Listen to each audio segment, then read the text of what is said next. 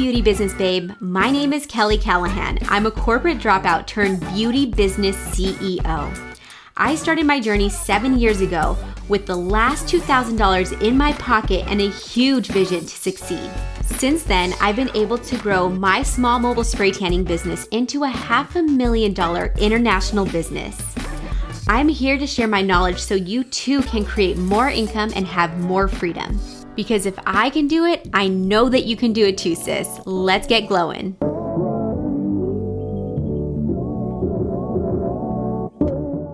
Hey, you guys, welcome to another episode of the Beauty Business Babes podcast. My name is Kelly Callahan, and I'm here today with Antonella Colella of Colella Legal Studio.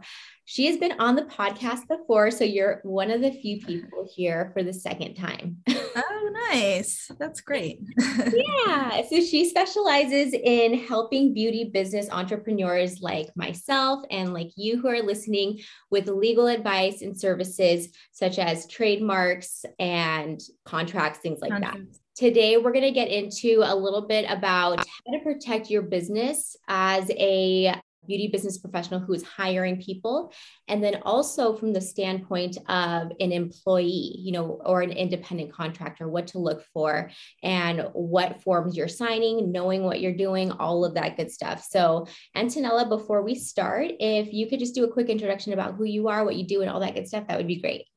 Yeah. So I've been an attorney for over 13 years now, have done, mostly business. I did a little bit of litigation, but several years ago, I started representing beauty brands. And when I left the firm I was at last year to start my own firm, I knew I wanted to, really only represent the people that I really like to work with, which are beauty brands. And so I have, through the years, built a practice representing beauty, both service businesses and product businesses. And like you said, things to protecting your brand with trademarks, contracts, online, e-commerce businesses that are in the beauty space as well, and just really protecting your day-to-day business as a beauty business owner.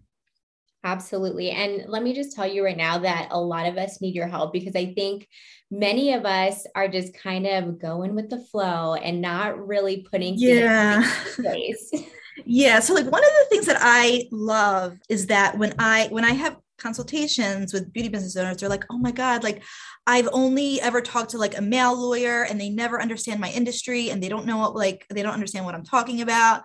And so I love that because that's what it's all about. Like, I get it. I get the industry and you want to talk to somebody that you feel comfortable with. And I also I don't bill for every 6 minutes like traditional lawyers. So I work a little bit differently. And yes, there are just things that sometimes you say, oh my God, why did you sign that? Or I wish you would have shown it to me first. I wish you would have told me about it. And so I'm kind of on a mission to help people realize that there is some risk out there and you should know what it is before you get into it. Absolutely. So from a business standpoint, as a business owner, because most of our listeners are going to be somebody who is an entrepreneur themselves, who's maybe ready to hire an independent contractor or a W-2 employee. So in your space, what would you tell somebody who is just starting off when it comes to the hiring process? What type of contract should they have in place? So, it depends on if you are going to bring somebody on as an employee or an independent contractor. Unless, you absolutely know for sure that you want the person to be an employee, I would just say start the person as an independent contractor as a 1099, because it's less kind of burden for you as an employer in terms of paperwork, in terms of taxes. So, in that case, you would need an independent contractor agreement. And then, one of the big things that whether you're the employer or you're the employee is an NDA that has non-competition and non-solicitation. So that is just, even if you don't have anything else with the person, the NDA is so important because it's going to protect the intellectual property parts of your business that sometimes you don't think is intellectual property, like your training, your manuals, your techniques, the way you apply, your products or, your tan, for example. So those are all things that you could protect through a contract, through a non-disclosure agreement, so that somebody cannot take it and go somewhere else and do the same thing that you're doing. And, the non-competition is somebody leaving and going somewhere else and using your stuff. And non-solicitation is somebody that is either taking, the same clients that you had as the employer, or taking also some of the other employees. So you don't want them to take, your whole staff, for example. And the other thing, some people come to me and say, oh, I need an employment agreement. Mm-hmm. That's like if you have a W-2 employee. And I always say, like, that is very state dependent. So I know in where I am in Pennsylvania and New Jersey, that's where I'm barred. Those are at-will states, meaning you can hire and fire anybody for any reason, for no reason. So you don't want to have a contract, because when you have a contract, you are kind of stuck with that person for the term of the contract. So, especially if you're new, why would you want that? Like, you want the ability, it's more flexible to not have the employment agreement, in my opinion, because you could get rid of somebody if they're not working out. If you have a contract, you have to keep them. So, but you should you still need that NDA. So that is something that everybody should have. There's no question about it. The NDA that protects all of your stuff, all of your techniques, all your manuals, your client list, your customer lists, your formulas, your product, all of that stuff. And that's also something that can be custom. So I will talk to you and say, okay, what is it like? What do you have in your business that is, you really need to protect and you really want to keep kind of under wraps? And so I draft the NDA and put, literally custom to your business. These are all the things, like this is a list of everything that needs to be protected. Absolutely. So a lot of people actually don't think about this. I know that when I first hired my very first person, I wasn't thinking about, oh, she might go and like poach our clients or try to take our clients or try to take our formulations or the technique of whatever it is that we're doing and open up a spot like right across the street. And since I've hired my first person, I have been so much smarter with like contracts and what to do. But I still see even like the most seasoned veterans out there have these issues where, they hire somebody and they're an employee, and then they start poaching their clients kind of like slowly. And then eventually They go off and literally across the street, they'll open up their own shop and then, clients are being taken over there. So is that something that is protected? And if so, like, is that a state by state thing, or how does that work exactly? So, yeah, so unfortunately it is state by state. So yes, that's something that you could put in the non-compete. You could say, you could restrict it by like mileage. So you could say like, you cannot work at another salon or open another salon within 10 to 15 miles for a period of 1 year, 2 years after you leave here.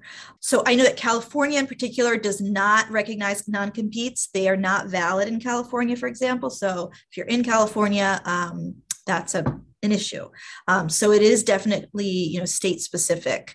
The other thing, like I kind of want to mention here that may not be so popular with the business owner, but you also have to make sure that what you're putting in there is reasonable. Like, you cannot restrict somebody so much that they can't work, in their own city anymore because they've worked for you. So it's like, you have to do it. And also it will never hold up. Like something like that, if it's so unreasonable, it will never hold up like in a court or before an arbitrator or a mediator. It's just not going to be in your favor. So I try to make them, obviously very reasonable, in terms of geographic area. And, I wouldn't do it for like more than a year, maybe a year and a half. I feel like 2 years is a long time, especially if that's, they went to school for it and that's their business. But again, it's all dependent on where you are and what your business is and, kind of what you are looking to do, what your goal is. Yes. So whoever's listening right now, if you're hiring your first person, just to kind of recap, the NDA is it's a non-disclosure agreement. And if I can say maybe like in layman's terms, in my understanding, it's basically a protection that will allow the employee from telling anybody else about like what the business assets are, what the proprietary information is. Yes. For that particular Absolutely. business. Or it's also called confidentiality agreement. It's the same thing. Okay. So they're interchangeable. Yeah.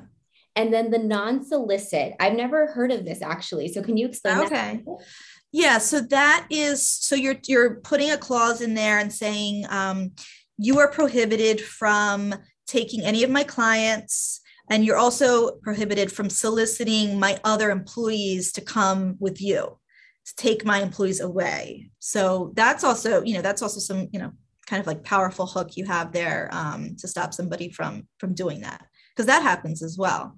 Right. And is that state by state as well, or how does that work? Yeah, I mean, the non-solicitation is more, I would say it's like more widely recognized, but yeah, I mean, all of these things are really, you have to look at the states and just make sure. Like, for example, I know, California is always different, like they always have different laws. But the non-solicitation is pretty standard.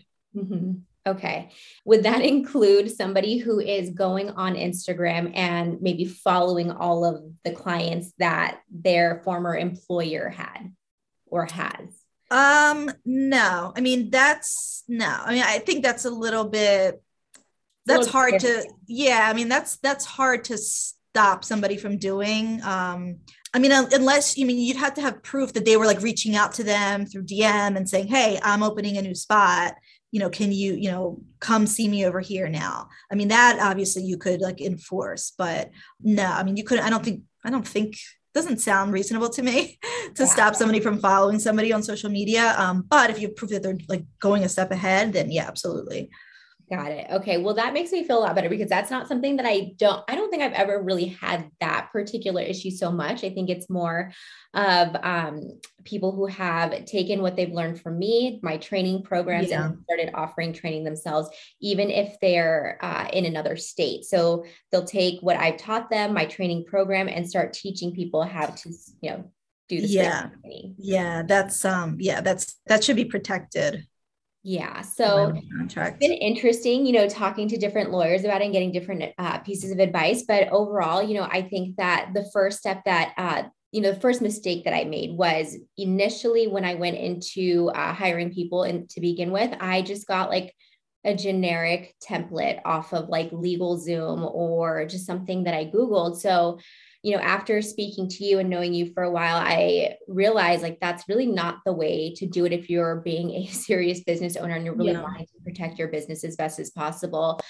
Which is why like I love talking to you and having you on this platform, because I think you can help a lot of people who may have either been in this situation, are in the situation right now, or are maybe going to be in the situation at some point or another. Because I know just from my own experience, hiring has been absolutely the most difficult part of my business. And my business is something that I built up from the ground up when I, first started in 2014, was it? So it's really disheartening when you have people you trust, take your stuff and copyright and then use it for their own business. So aside from the things that we talked about for the employer standpoint, is there anything else that you wanted to share that we could do to protect ourselves? Yeah, I mean, just, you just mentioned copyright. So if you have something in writing, so if you have some kind of if you do have a training manual, if you do have a course that you have reduced to some kind of a writing, you could copyright that as well. So also keep that in mind. So those are things that it's extra, protection for you. Copyrights are really, they're not expensive, and, you can't really, it's hard to enforce copyright unless you have a registration. So, and that's something, it's also dependent on, kind of who wrote the writing. And so that has to be kind of discussed, but that's one way. And then if you have, a trademark protects your name and your logo. So, that would protect somebody using like a similar name, the same name as yours, or a similar logo. Also, you could protect slogans through trademark. So if you have some kind of, a catchphrase or a slogan for your business and somebody's kind of like using it, or even if they're like a word or two off, but it's this kind of the same thing, you could enforce that if you had, a trademark registration for it. Got it. And you are also able to help our audience with that as well. Yes. Yeah. I have a lot of trademark clients. Yeah. And that's a lengthy and very tedious process, I will say, but it's so worth it in the end. Yeah. Yeah. It's taking a year now. It's like, it used to take like 6 months. It's really taking a long time, but once you get your application in, you're kind of like in the system. Yeah. So that's the good part. Right. Yeah. One of my trademarks, my very first trademark that I put in, it's still not approved, I guess, or it hasn't went through the whole process. Okay. It's been about a year and a half. Yep. Yeah, yeah. And then especially if you get office actions, like if you get refusals from the examiner, then it makes it even longer. So yeah, it's a year if everything goes smoothly. But yeah, so it is kind of a lengthy, complicated process. Yeah, but still so worth it. Hey, Sunless Sis, are you a spray tanning artist that is struggling to get more clients, keep your books filled, learn how to do and implement certain things like packages and memberships, how to create more sustainability and confidence and efficiency within your business? Girl, I know how hard it can be to be a solopreneur. I have been there before. You don't have to wear all of the hats. I really want to help you elevate to the next level of your business. Head on over to freespraytanmasterclass.com so you can sign up for our 90-minute free spray tan masterclass. I can't wait to see you guys there. So let's talk about the woman who is listening right now, who is maybe a beauty school student or she's about to be an employee or she's currently an employee. What are some of the things that they should look for in contracts when they're signing? Yeah, so this happens all the time. And I get, people calling me about this issue. And it's usually from, like you said, people that are just out of school, they're kind of new to the industry and they're so excited like to work somewhere. And, maybe they've always wanted to work at a certain like salon or company, and they just kind of sign whatever is in front of them. And then it comes back to bite them later. So I had a client that she went to go work for a big chain and she signed a non-compete. It was actually an employment agreement, which I don't agree, shouldn't have signed that. It was an employment agreement, and then it had the non-compete in it. And the non-compete was just so unreasonable. It was unreasonable because this chain has locations all through this particular area. And so any way that you went, like I actually went to a map and I think it was like 10 miles. You're always going to hit one of their locations, like in the entire city of where we were. Yeah. So I said, wow, like they really restricted her. Like, and it was like, it was for 2 years. It was like, she couldn't go anywhere in the entire city. Like she would have had to go in another state or like an hour more away from where she lived. And she didn't like read it correctly, or she didn't think about it. She just was like happy to work there and she signed it. And then she wanted to go on her own after she was there for a while, of course, like, she wasn't using any of their stuff. She said, that actual chain, they had their own products. So like she couldn't do the same thing as they were doing because it was different product. It was like a whole different scenario. But that's just one example. And it's just so sad because then you can have lawyers come after you. When it's a big chain, they can spend a lot of money on their lawyers. And it makes you feel down. It kind of like discourages you, like as a business owner, as a new, beauty founder. And it just doesn't have to be like that. Even if you don't go to a lawyer, but if you go to just someone who maybe has some experience, like a coach or a consultant in beauty, and kind of just guide you through what is it that you're signing and what does it mean for you. Right. And is that something that you would be able to do? So say, for example, like they had this contract, they're not too sure about it. Maybe they just don't understand all the lingo because it can be a little bit complicated when you're reading stuff like that. So is that something that you would be able to go over with them, or what would you recommend for them? Yeah, absolutely. Like I do that all the time.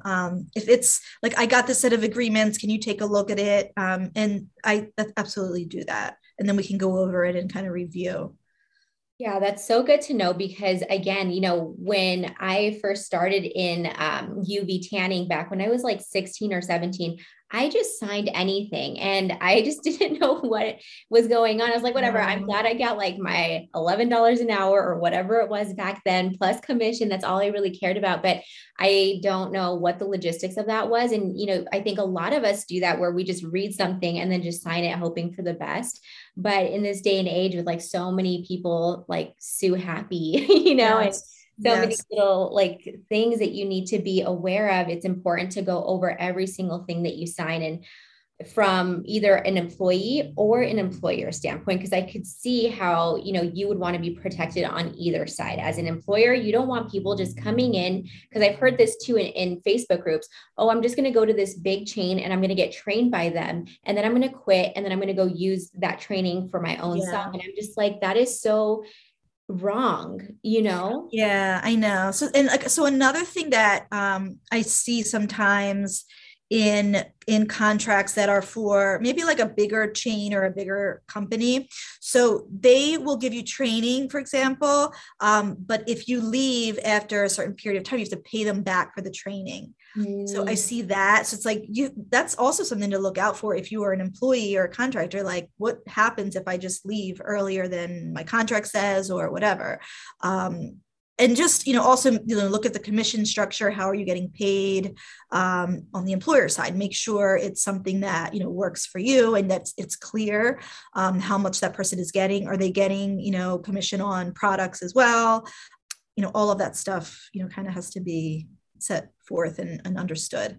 Yeah, absolutely. And I think, a lot of employers, especially if they're new, they're so hesitant to put these contracts in place because they're desperate for help, and a lot of the questions that I receive from the Beauty Business Based Facebook group is, what is the difference between a 1099 independent contractor or the W-2 employee? And like, which one should I hire? And so it's a difficult question for me to answer. I do know slight differences between the two, or the main differences, I should say, between the two, but it would be smart to consult somebody like you, and possibly even like a CPA or something, just to kind of see like Yes. what your tax would look like, your taxes would look like, what kind of forms you would need, and all of the stuff. But like you said earlier, the W-2 employee, I mean, you have to, in California, you have to get like workers' comp.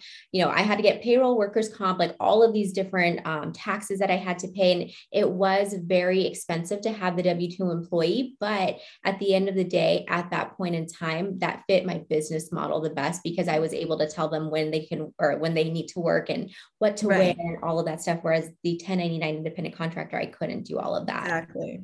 Yeah, yeah. With the 1099, you don't have the control over them. They can work somewhere else too. So, they're a contractor, they can work wherever. But yeah, I mean, that doesn't mean, that they wouldn't be a good, contractor for you, that they wouldn't do good work. And maybe, especially in the beginning, like you might not be ready as a business owner for a W-2 employee. So it depends. It depends on your situation. Like you said, I always tell people, like, the accountant is just so important to have, like, as a business owner. Like, I text my accountant all the time, like, can I expense this? Like, what should I do now? When can I pay this person?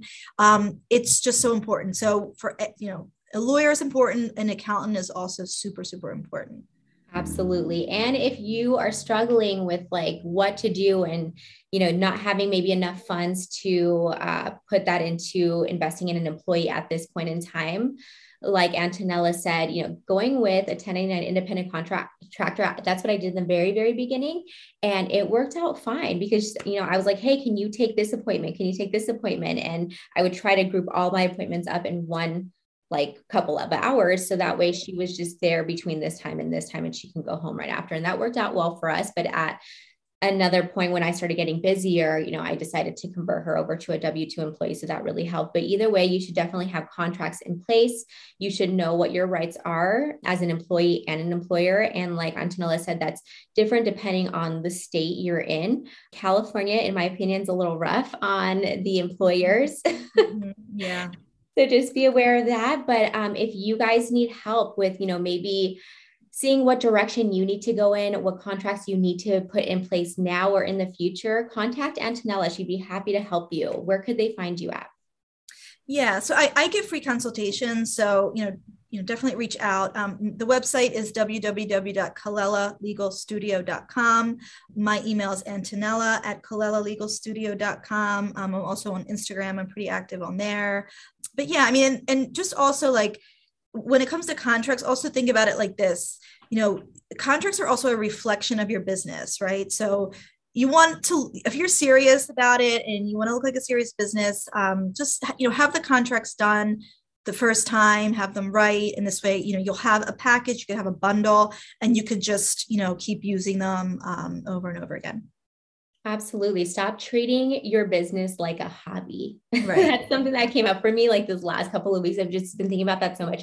Stop treating your business like a hobby and start treating it like a real, true, like corporation, and that's kind of where the future of Xtan, my business, is going. And as we're growing, I'm learning more and more about different contracts that I'm needing and all of these things. So it is a little bit overwhelming, but, learn from my mistakes and don't cut corners when it comes to this legal stuff and contracts, because no matter how trustworthy somebody seems, they could poach your clients. They could take your, trainings and start training other people themselves and break contracts that were set forth by you. So just be mindful of that. And anytime that you need help, I think another piece of advice that I will give is don't bring it on social media. Like, I think a lot of beauty brands tend to lash out on social media about just personal drama or business drama, and it's just really not professional. So take this to Antonella. You can vent to her and she'll be able to help you out. Yeah, definitely. Awesome. Any last words, anything else that you could think of that you want to share before we stop this podcast episode? Yeah, no, I mean, I think we covered everything. Like you, I mean, you are, obviously an amazing businesswoman. But I always hear that like the women that get that you need legal, the business owners, like they are the successful business owners, the ones that like understand why you need it. So I'm just putting it out there as kind of inspiration. Yeah, exactly. And you don't want to get burned, you guys. You really don't. It's just such a headache. So just have everything in place. And like Antonella said, you can use these contracts over and over and over again, and maybe slightly tweak it throughout the process. So Antonella, I want to thank you so much for being here again. And if you guys are part of the Beauty Business Babes Facebook group, she's actually in there. So if you guys want to just holler at her over there, that's great. And we'll put her information in the show notes below so you guys can go ahead and check her out. Thank you, Antonella, so much again. And I'll see you guys next week. Hey, Beauty Business Babe. You know it's not fair to keep all of the juicy secrets yourself. If you think that this episode is going to help a friend, a colleague, somebody in your life, please share this episode with them. Aside from that, I would love to see you and connect with you on Instagram. Make sure you screenshot this episode and share it on your Instagram stories. Make sure to tag me at @Iam_KellyAnn so I can repost it. Thank you so much for sharing your love, your gratitude, and your support with me.